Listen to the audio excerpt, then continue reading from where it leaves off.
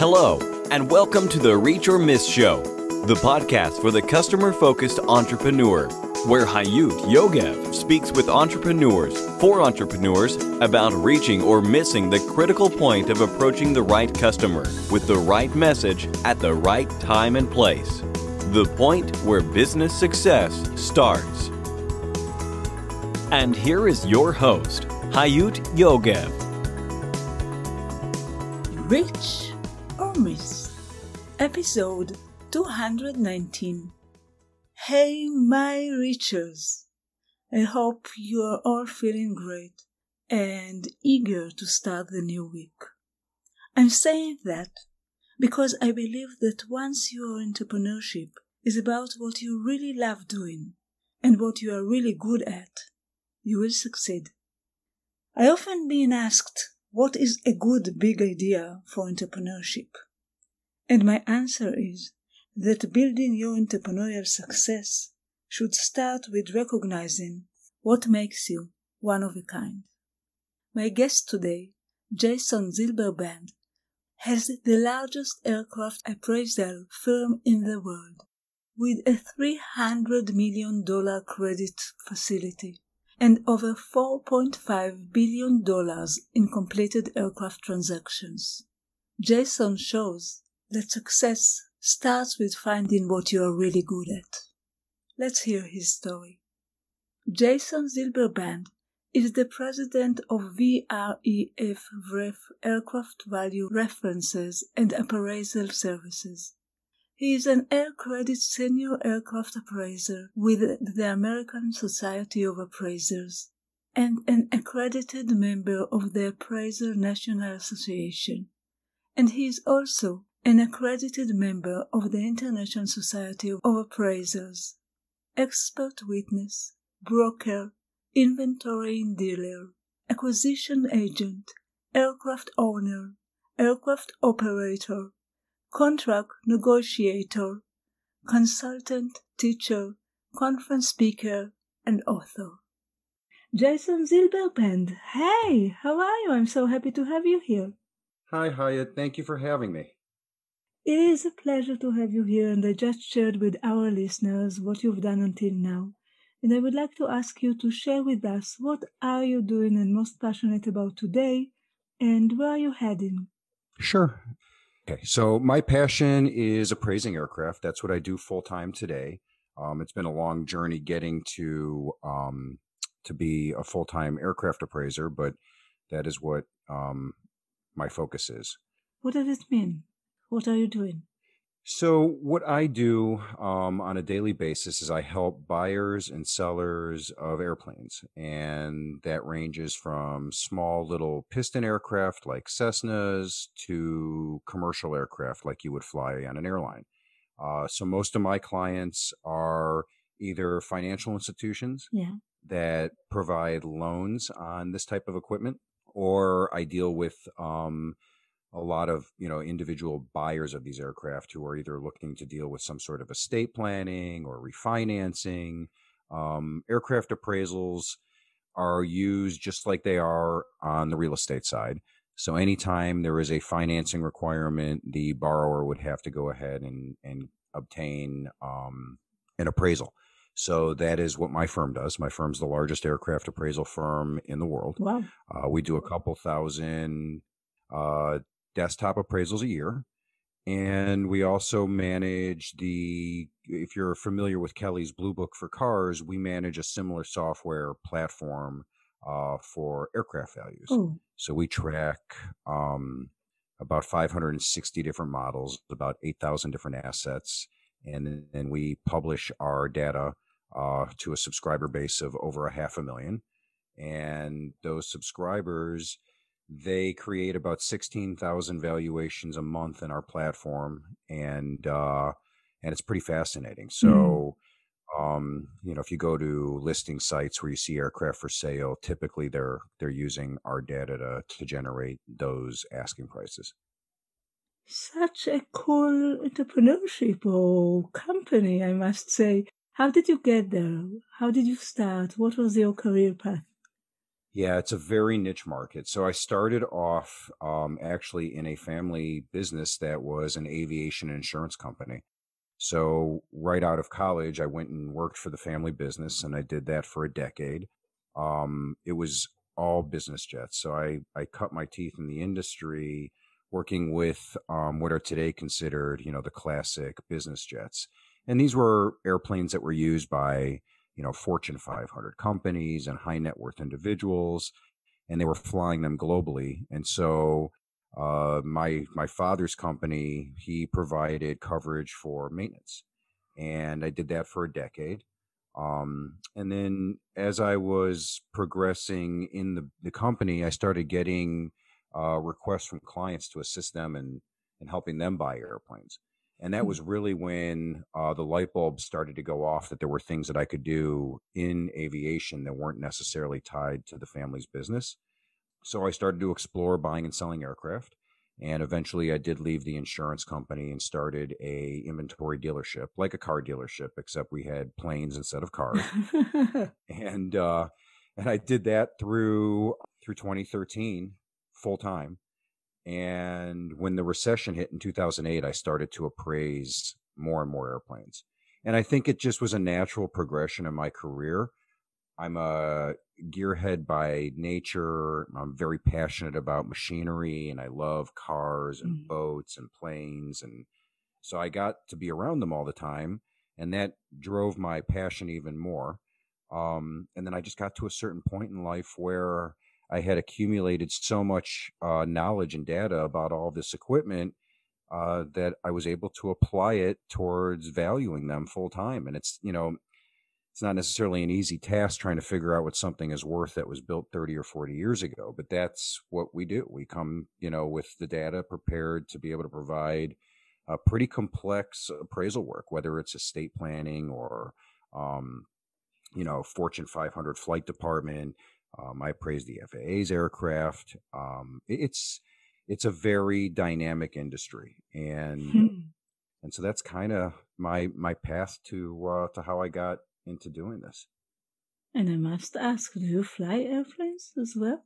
So when I was younger, I had some seat time. I've got about 35 or 40 hours. Flying aircraft is a big time devotion. And I just, unfortunately, between the kids and my career, I just don't have the time anymore, to dispose of. But as I get older, things change, and it's certainly something that I wouldn't mind taking on, when I get the free time later in life. And do you see yourself as an entrepreneur? Yeah, I was born into an entrepreneurial family. So my dad did a whole bunch of different businesses and sold them all when I was a child. I mean, he gave parking lots and salad dressing businesses and weight loss meal program companies. And I mean, you name it, he had his hand in it. And so from very early on, I was just completely enamored with how people made their money. I still am today. I mean, I think it's really neat that I get to do what I do because I get to find out, how people made the money to be able to afford such expensive equipment. But when I was younger, I was fascinated because I wanted to own my own company, and I was always interested in how people were able to earn a living. And funny enough, I went into the most difficult business there is, which is selling an intangible contract. But yeah, I've always been an entrepreneur, and I think that that's why I enjoy what I do today so much, because I do get to run a business and I get to, try new products and really spend a lot of time devoted to our software development. And so I get to wear a lot of different hats and deal with a lot of different, aspects of the business. And then also still do a tremendous amount of appraisal work. So I have a unique perspective in seeing what happens in a very large industry, and the data comes to me every day. I'm not out looking for it. So it's pretty neat. It is pretty neat. As an entrepreneur, what would be your best advice to any entrepreneur that's listening to us right now regarding customer focus or anything that has to do about approaching your customers? So I think it's really easy for entrepreneurs to lose focus. I think a lot of entrepreneurs try and take on too much or maybe have a really big project they're trying to complete. And I think some of the tricks that I use are to try and create obtainable goals and try and set those goals every day so that eventually you hit the big goal, but you're not taking on such a massive size project. And so one of the ways to do that is really to look inward and see what your strengths are, and then try and bring other people in that can bridge the gap of your weaknesses. And I think that's one of the things that is easier said than done. But as I've aged, I've Hmm. found that I've gotten pretty good at delegating and not taking on everything. And so I think you have to trust those that you delegate work to, which is another big challenge for entrepreneurs. We're all very Yes, it is. right. We like to be micromanagers. So you have to trust the people that you hire or don't hire them. And I think, Mhm. I don't know, entrepreneurs are funny because the truth is we all just want to hire a bunch of ourselves, right? We just want to clone ourselves. And then that way, we don't have to deal with the management aspect of it. But the entrepreneurs I have found to be most successful are the ones that know how to let go. They know how to bring help in, and they know how to delegate, and they know how to let it happen and manage it in a way that's respectful to the team and creates, a productive, motivating environment. Whereas I think we've all worked for some pretty nasty people, and, the boss that goes on tirade, decides to scream at everybody in the office or doesn't know how to build momentum. I think we've seen, how quickly you can stymie growth. So I don't know, being an entrepreneur is a loaded hat. Hmm. It's a lot of responsibilities, but I think you have to know what you know, and then you have to admit to what you don't, and try and bring people in that you can trust to, to kind of bring up your weaknesses. Hmm. Love that. And you've got successes, and we'll talk about it in a minute. But I want to ask you, what is your biggest, most critical failure with customers? The one that affected your entrepreneurial journey the most, or almost the most? So I think it kind of is. It goes under the category of communication, and I think one of the biggest failures I think that anybody can have is making the assumption that the other person or the customer sees things from your perspective. And when you're young, I think, or at least when I had the tendency to explode on people who were looking for help who might not have done it in such a respectful way. And so today, I'm really good at walking around the block. I take a breath. I leave the negative emails for a day, and I let myself kind of relax and calm down so that I don't send something, especially today in writing, that I'm going to regret tomorrow. And so my biggest failure, unfortunately, was burning bridges with some, potentially really important customers because I didn't care to engage with them the way that they wanted to engage with me. So, the younger version of myself, I would say, be nicer and try to be more understanding and try and be more patient. Not everybody moves at the speed that you move. But that's I think my biggest issue. Love this answer. And now I would like you to tell us the story of your greatest, most significant success as a result of the right customer focus, or something that you did right about approaching your customers. So my biggest success, I think, comes with the new business, and that is trusting the fact that the customer base was going to be able to adapt to change. And what I mean by that is I had a very long established software program that was about 15 to 20 years old that I was going to redevelop and redeploy, and it was going to be brand new, built from scratch. And I think, despite maybe not trusting your instinct, or despite not knowing exactly what the outcome is going to be, I stuck to my guns, and I said that this was going to be the future, and continuously worked on it until I got past that point where the customers weren't ready for the change. And, I think that's it was a huge project to take on and something that I'm very proud of. But, along the way, there were a lot of bumps in the road. And I think so. One of the things that I did really well, which I probably wouldn't have done my younger version of myself is that I communicated openly with our customer base, and I told them that what was going on. And I really, not so much demanded, but really stayed on top of people, for feedback and let them know what we were doing and why we were doing it. And so the old Jason would beg forgiveness and the new Jason asked permission. And so my biggest success today is asking permission before I go down a path that might, whether it's even, personal or with my wife, or I talk about things instead of just making decisions in my own little world. And I think that is really uh, demonstrated not only to the industry, but to our client base, that we're dedicated to them and that we're here to assist them with complex problems and be somebody they can trust to solve them. Mm.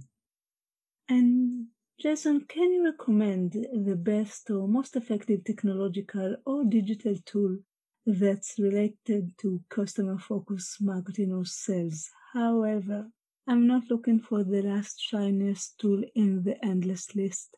I'm looking for something that really helps you succeed and might help other entrepreneurs as well. So there are two pieces of technology that I rely on daily. And honestly, I don't know what I did with either one of them before. One is Grasshopper. And for people that don't know what Grasshopper is, it's a virtual receptionist. And it allows me to have numerous dedicated phone lines to all divisions of my business and have them feed into a central location, whether that's my phone and if I'm on the road or after hours and I want to forward everything from my office. But it also allows me to have a written transcript of everything that occurs. So I am incredibly organized. And so one of the things I love about Grasshopper is that when somebody leaves a voicemail message, it's in writing and it's there forever in a file cabinet. And I can always go back to it and I never have to worry about it getting deleted. And then I can also manage my staff. So I can forward voicemails internally. I know if somebody's trying to reach one of my staff members and is unable to. And it really has just made, running a small business, it's the difference between sometimes people being able to get a hold of us and not. And I think one of the things that I'm really proud of is the fact that our response time is so quick. And that's one of the tools I use to ensure that our response time is fast. So if you can't get a hold of me personally through my cell phone or texting or through Grasshopper, the other piece of technology I rely heavily on, and this is something that you'd have to have one of your developers do if you have a marketing website, but I have a chat feature built into my website. And so from a multitasking standpoint, it allows me to be an effective communicator with customers. And I know most customers don't want to pick up the phone and call. So they'll ask questions, whether they're technical or administrative, and either myself or one of my staff members is able to, in real time, communicate and solve problems quickly. And those are the two things that I think make a huge difference in my in freeing up time so that I can devote, that time to other things. Thank you for that recommendation. Actually, both are unique, so I'm very happy with that. There are many factors that affect one's success. However, I do believe that for each of us, there is one factor that really helps us succeed. And I want to ask you, what is your one key success factor? So my one key success factor is having mentors, having the ability to go to people who are not related to me, who don't owe me anything, who don't have to tell me what I want to hear, but more importantly, tell me what I need to hear, or tell me how things are, or maybe answer difficult questions or give me guidance. And, I'm almost 50 now. And so when I started in corporate aviation, I was in my very early 20s. I just turned 21. And I was very fortunate to have not one, but, two or three really great mentors who took the time out of their life to coach me and give me guidance and steer me in directions that were positive. And I think that's one of the big things that's missing today. And I don't necessarily blame the young generation. I think they might be in a situation where they don't really understand what the definition of a mentor is. But I also know that my age group has been very reluctant to kind of give back. And so I think it goes both ways. So one of the things that I try and do all the time is make sure that my door is open if somebody's young and just getting into the appraisal environment or just getting into the industry. And if they need help or If there's anything I can do to guide them and prevent them from making mistakes like I made, that's what it's all about. So I think that's one of the huge advantages I had, was just having people that, could set the stage properly, not only for my expectations, but my career path. My final question before I'll ask you what is the best way to connect with you. My last question is my mountain question. And as my listeners already know, I've been imagining this journey of entrepreneurship as climbing a mountain, step after step after step. And then when you reach the peak, you usually looking to climb a higher peak, and sometimes you need to go down a bit. And at some point, I started to ask my guests, and that's what I'm asking you, whether you ever climbed a mountain or wished to climb a mountain, or do you have any relationships with mountains at all? That's a great question. So I am very passionate about being physically fit, and I'm a triathlete. I've done Ironmans and marathons, and spend a considerable amount of time on a bicycle. And so one of the things that I do is I have a computer simulator that runs in my office with a bike. And during lunch, I have a desk set up, and I will ride for an hour during lunch. And the program I use is called Zwift. And it's a virtual cycling environment. But one of the programs you can run is Mount Everest. And so one of my biggest accomplishments is riding Mount Everest. And I have done elevation-wise, in the past 3 years, I've done almost 400,000 feet. Wow. So it's pretty wild. So yeah, I've actually climbed it. I have climbed it virtually, but it's really neat is when you get to the top of Mount Everest in Zwift, the torture has just begun, because you're not even halfway there. So once you get to the top, another mountain peak exists. And I think it's very representative of life, right? Every time you have accomplished a big goal or met, something that you've tried to do, there's another big task waiting, and you have to keep pushing yourself if you want to grow and you want to be, successful. And so it's funny. There's a lot of the entrepreneurs that I get to talk to are extreme fitness fanatics. And I don't know if it's because we're all so competitive and it's just another way to release the competitiveness, or if it helps us keep structured. But I think it's interesting, your question, because it reminds me of all the conversations I've had with all the fitness people. And climbing mountains in real life is a lot of work. It is not easy. No. Jason, what is the best way to connect with you for any of our listeners that would like to be in touch? Sure. So my personal email is jason@vref.com, and that's vref.com. And our website is vref.com. And I'm on LinkedIn and Facebook. And if anybody ever has any questions or needs help, or is just looking for some guidance, or maybe you're interested in aviation and you just want, somebody to ask some questions, I'm here, and I hope to hear from you. That's great. And we will put all of these links in the show notes of this interview. Jason, I would like to thank you so much for coming today and for being with us. It has been a pleasure talking with you. It's been a pleasure, and thank you so much, Hyatt, for having me on the show, and I hope to talk to you again. Thank you. Take care. Thanks. Bye-bye. Bye-bye. Bye. And for you, our listeners, until the next time, it all goes down to this. You either reach or miss. Keep reaching your goals and vision. Bye. Thank you for listening to the Reach or Miss Show, the podcast for the customer-focused entrepreneur. You can find all the information, links, and resources that was mentioned at the show in our website, reachormiss.com. See you next week.